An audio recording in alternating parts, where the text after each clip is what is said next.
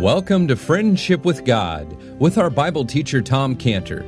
Today's message and previous messages can be listened to or downloaded for free at friendshipwithgod.org, friendshipwithgod.org. You can also obtain free resources from Tom Cantor and view our online bookstore at friendshipwithgod.org or call us at 800-247-3051, 800-247-3051. Tom Cantor also has a daily devotional verse that comes out each day by email and on Facebook. To receive this small daily devotional verse that Tom Cantor puts out, you can sign up at friendshipwithgod.org, friendshipwithgod.org, or find Tom Cantor on Facebook by searching for Tom Cantor and Friendship with God. Now here is our Bible teacher, Tom Cantor. Now, the gospel is a message that God wants us to become linked to. There's a wonderful picture of this linking throughout the book of Romans, this linking of the gospel message to Paul. And it's wonderful when you trace it out.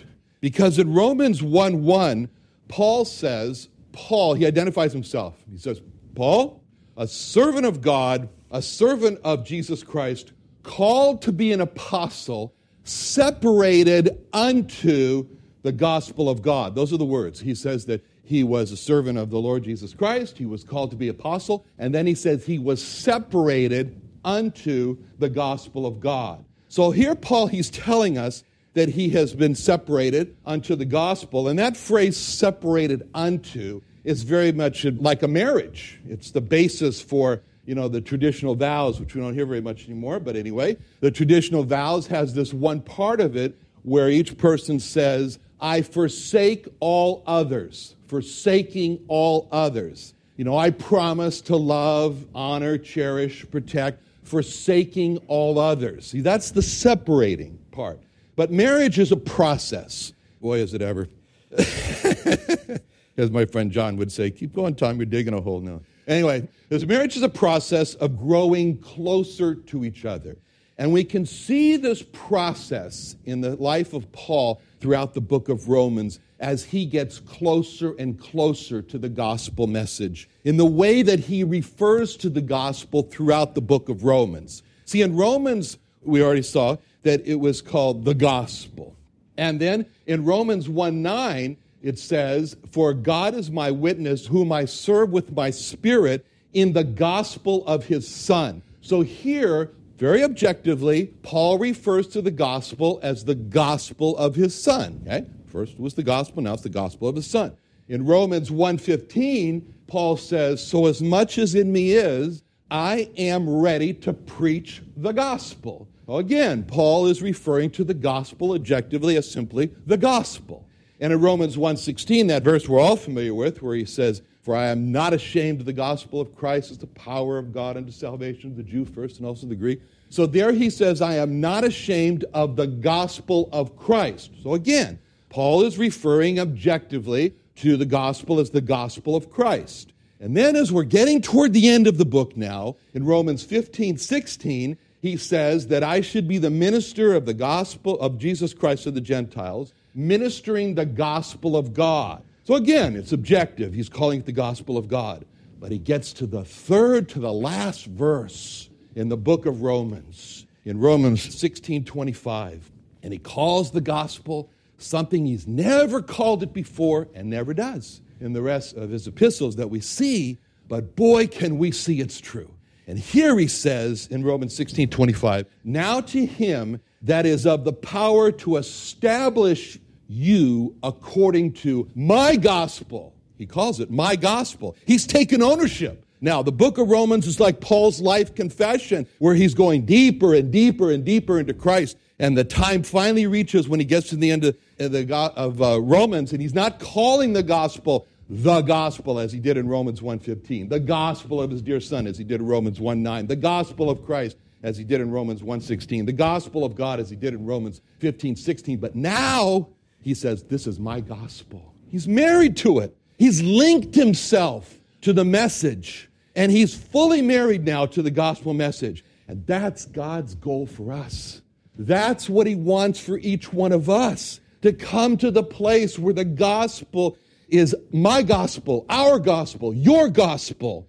Because, when we go to the lost and we bring the gospel, the lost really have one question.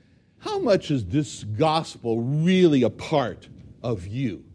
How much are you doing this because you have to do it? That's their question. In other words, the lost look at us when we bring the gospel and they say, are you just a talking catechism? Is that what you are?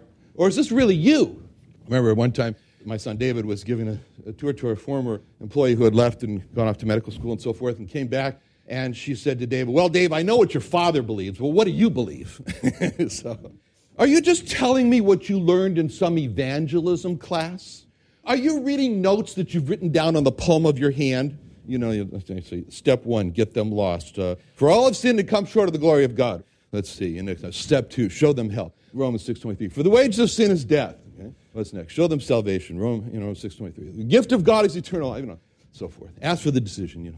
So, because the lost have one question: how much is this message really linked to you? How much is this your gospel? How linked are you personally to this gospel message? That's what they want to know. Is it just external, the gospel of God, the gospel of Christ, or is it internal, my gospel? And people can tell if you've linked yourself, like Abraham did, drawing near to God. If you've linked yourself to the gospel message as my gospel, or is it just the gospel? They can tell when we tell them the gospel. They can tell. Are you acting like a professional? You're telling me the gospel because it's your profession? Or is it a confessional? Are you confessing from your heart, from your soul? And when we know that we are married to the gospel, people can tell. People can tell that. Now, what do you do when we don't feel like we're married to the gospel, but we want to be married to the gospel? What's a person to do?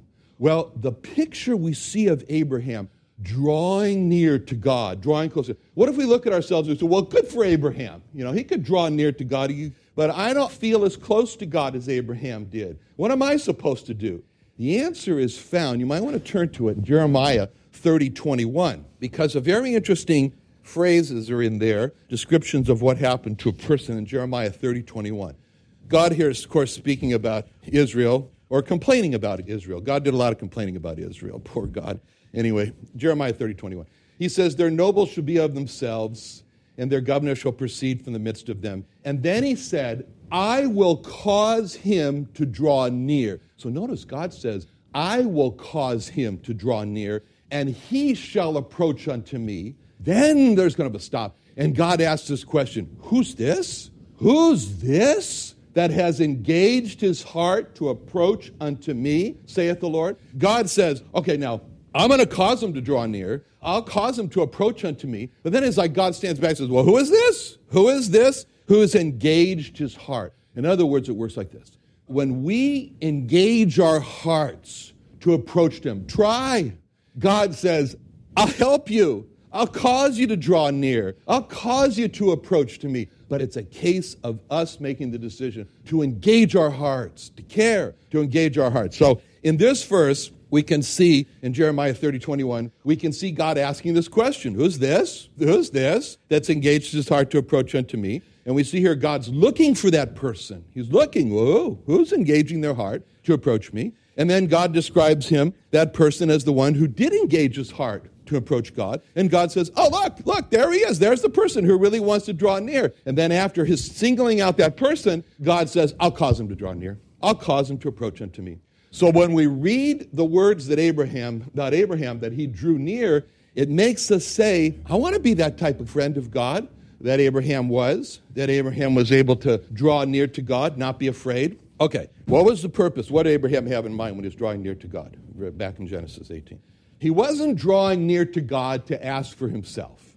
Abraham was drawing near to God in order to intercede, to come in between. And that makes God happy. When we pray for others, God knows all about our troubles. And if we only come to God with our own needs, that's not so good. And the Lord Jesus Christ said in Matthew 6:31-33, therefore take no thought, saying, what shall we eat? What shall we drink? Or wherewithal shall we be clothed? For after all these things do the Gentiles seek. For your heavenly Father knoweth that you have need of all these things. But seek ye first the kingdom of God and his righteousness. And all these things They're chump change to God. He says, there shall be added to you.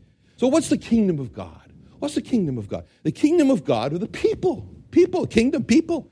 That's why Abraham was praying for others. The others are going to make up the kingdom of God. And so God's looking for people like Abraham. And he says that in Isaiah 59:16 when it says, he saw there was no man and wondered that there was no intercessor. It's a serious thing when God looks for someone and he doesn't find somebody and God's scratching his head saying, I can't understand it. I wonder why there's no intercessor. Then Abraham goes on in verse 25, and this phrase he uses twice in this verse, in verse 25, where he says, that be far from thee, to do after this manner, to slay the righteous with the wicked, the righteous should be as the wicked. That be far from thee, shall not the judge of all the earth do right. So from what we can see, Abraham is thinking about what is far from God, or in other words, what God will never do. And he argues, slay the righteous with the wicked, cast those who've been embroidered with the righteousness of God into hell. That's far from God. No, that's not going to happen. So on one hand, what we see here is that it's far from God to cast the justified into hell. But on the other hand, there's something else that's far from God, and that's found in Exodus 34:7, a familiar verse where it says, he keeps mercy for thousands, he forgives iniquity and transgression and sin, and that will by no means just clear the guilty. He visits the iniquity of the fathers upon the children, children's children, third, fourth generation. So although on one hand, God keeps mercy and forgiveness, and he forgives iniquity and transgression and sin, he's not just going to by no means clear the guilty. He will not just overlook or forget about it, the iniquity, transgression, and the sin. See, on the surface, it looks contradictory because you say, how can God on the one hand be merciful and forgiving, and on the other hand, he's by no means going to clear or, as the Hebrew says, cleanse the guilty?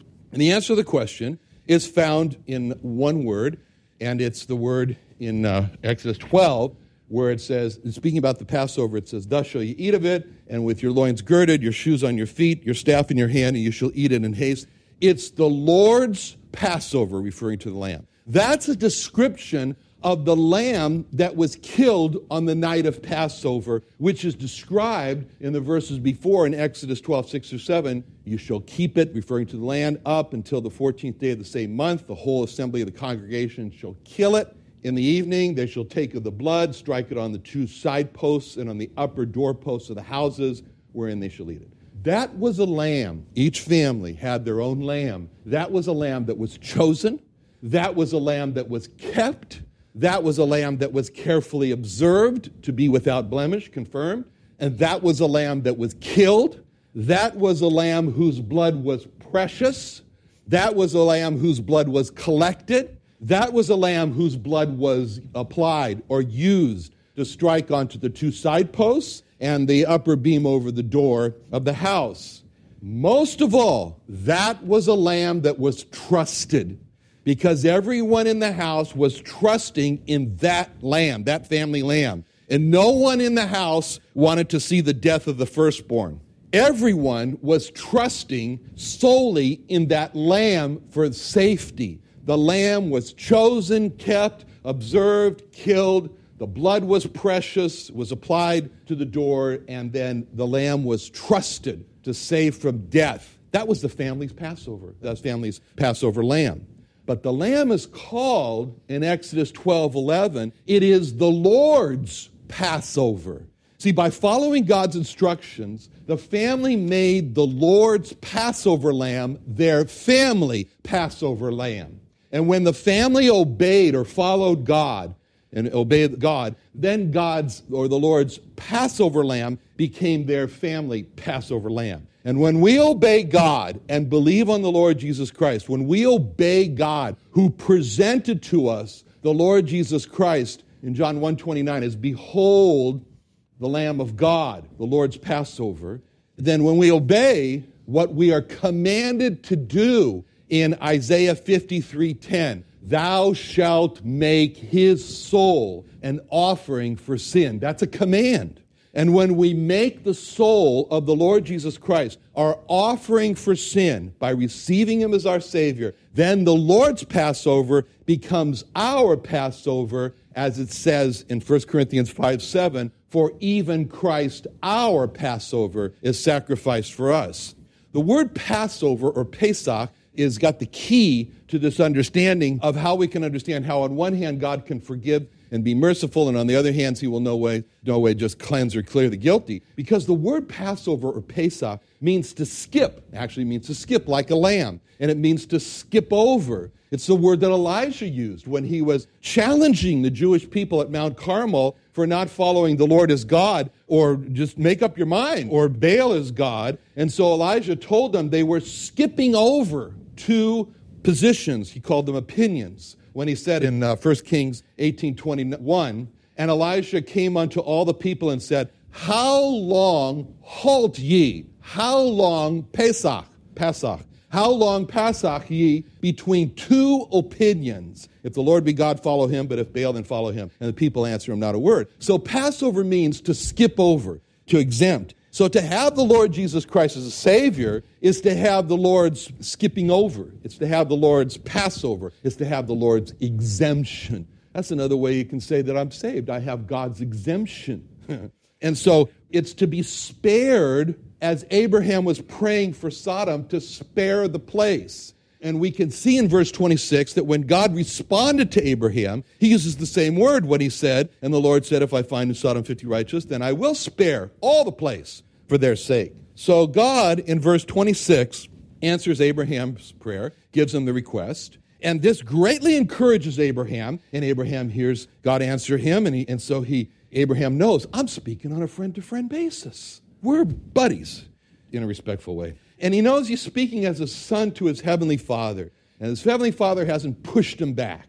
And with that knowledge, he makes the next statement in verse 27. Abraham answers, behold, now I have taken upon me to speak unto the Lord, which am but dust and ashes. So he says, behold now to God. In other words, he says, God, look at this. This is really something special. Behold now. He's calling attention to a full assurance and a confidence. Behold now, it's Hebrews 10:23. Let us draw near with a true heart in full assurance of faith. That's the behold now, true heart, full assurance of faith. Then he says, I've taken upon me to speak. So what was Abraham calling attention to? I'm going to speak. In other words, he's saying, I really want to speak to God.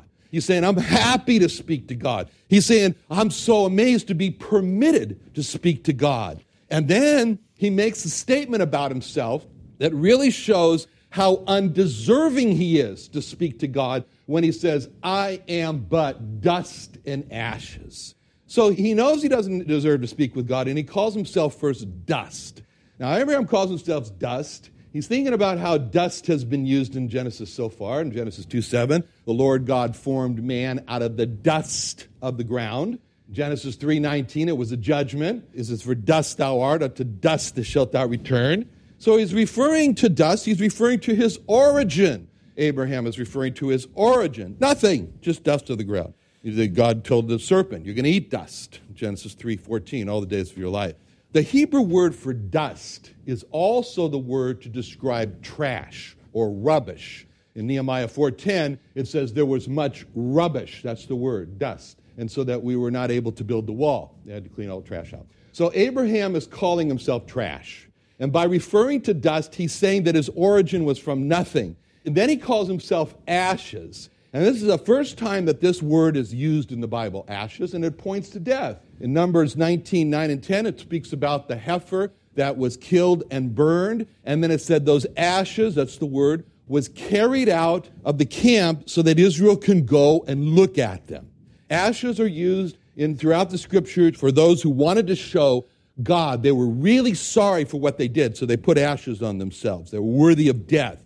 And so dust speaks of Abraham's beginning, nothingness, and Abraham speaks of his end to nothingness, also of ashes. And so he puts his end in his beginning, and he calls himself but dust and ashes. He's not the only person who used that term, I am but dust and ashes. Job did. Job did in Job 30:19, where it says, he hath cast me into the mire. It's like slime, mire. And I am become like dust and ashes. Job 42:6, wherefore I abhor myself, Job says, and I repent in dust and ashes. So if Abraham sees himself to be only dust and ashes, why would he take upon himself to speak to the Lord? How could dust and ashes expect to be heard by God? Because he knows. Abraham knows a secret that God wants to hear from dust and ashes, us.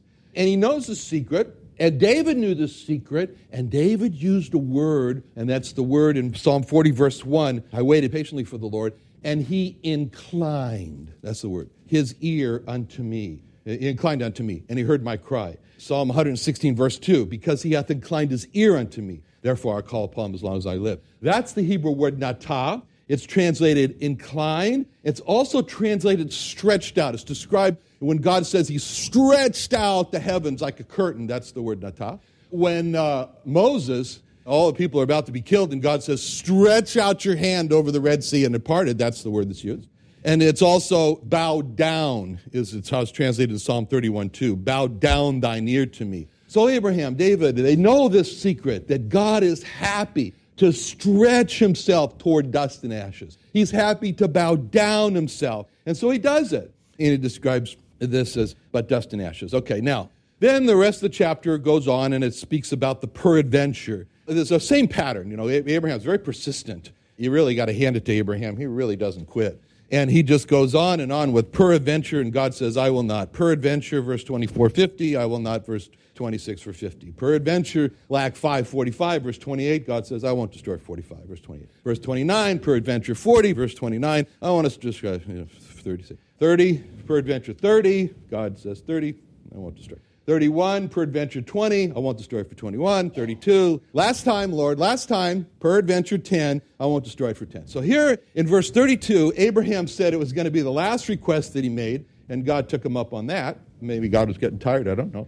But why did Abraham stop at 10? Because Abraham knew Lot has 5 daughters. 3 are married, 2 are not married. And so he's made a calculation in his mind. Let's see now, Lot, his wife, 2 unmarried daughters, 3 married daughters, 3 sons-in-law. See? I got 10. So he's saying to himself, Lot, all the time we spent together, did you see me, Lot, reaching out to those in my household?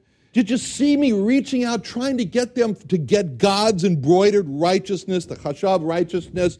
I hope, Lot, that you've not neglected your family. I hope that you've done what you saw me do, and you made it your business to make sure that all those 10 got God's righteousness embroidered onto them.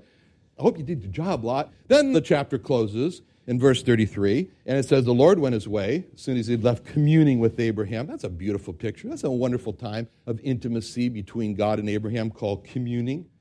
And Abraham determined when it was going to end. In verse 32, he said, I'll speak this once. And Abraham did, and Abraham was happy. He went his way. God was happy. He went his way. Both were happy with the outcome. Abraham hoped for the salvation of the city. It didn't happen. But Abraham did what he could, and he was happy there. He fought hard in prayer, Abraham did. He had succeeded in getting the request that he asked, but the city wasn't spared, and Sodom was destroyed. But in verse 33, we see an Abraham who's happy, and he goes to his place. Abraham didn't. He was happy even though the city was destroyed. He had fought for the city to be spared. If there were 10, he got his request. Only problem wasn't there wasn't 10.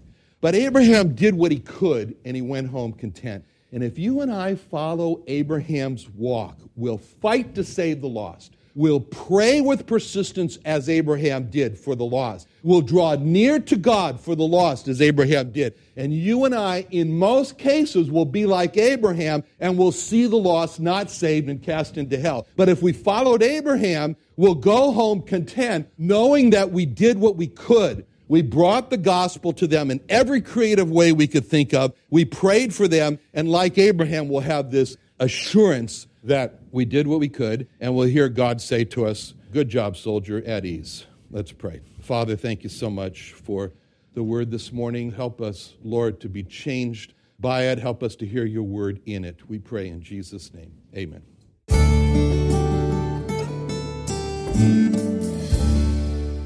Another wonderful day studying the Bible with our Bible teacher, Tom Cantor, here on Friendship with God. Don't forget that today's message and previous messages can be listened and downloaded for free at friendshipwithgod.org. friendshipwithgod.org. You can also go online to find free resources from Tom Cantor and our online bookstore at friendshipwithgod.org. You can also find Tom Cantor on Facebook, and you can also go to friendshipwithgod.org to sign up for his daily devotional verse. Now, Tom Cantor is also the founder of Israel Restoration Ministries. You can visit that website at israelrestoration.org. Or you can write Tom Cantor at P.O. Box 711 330, P.O. Box 711 330, Santee, California. That's Santee, Santee, California, 92071. Or you can email Tom Cantor at friendshipwithgod.org, Tom Cantor at friendshipwithgod.org. Or for more information about Tom Cantor and Friendship with God and Israel Restoration Ministries, call us at 800-247-3051. Thanks for listening to Friendship with God with Tom Cantor.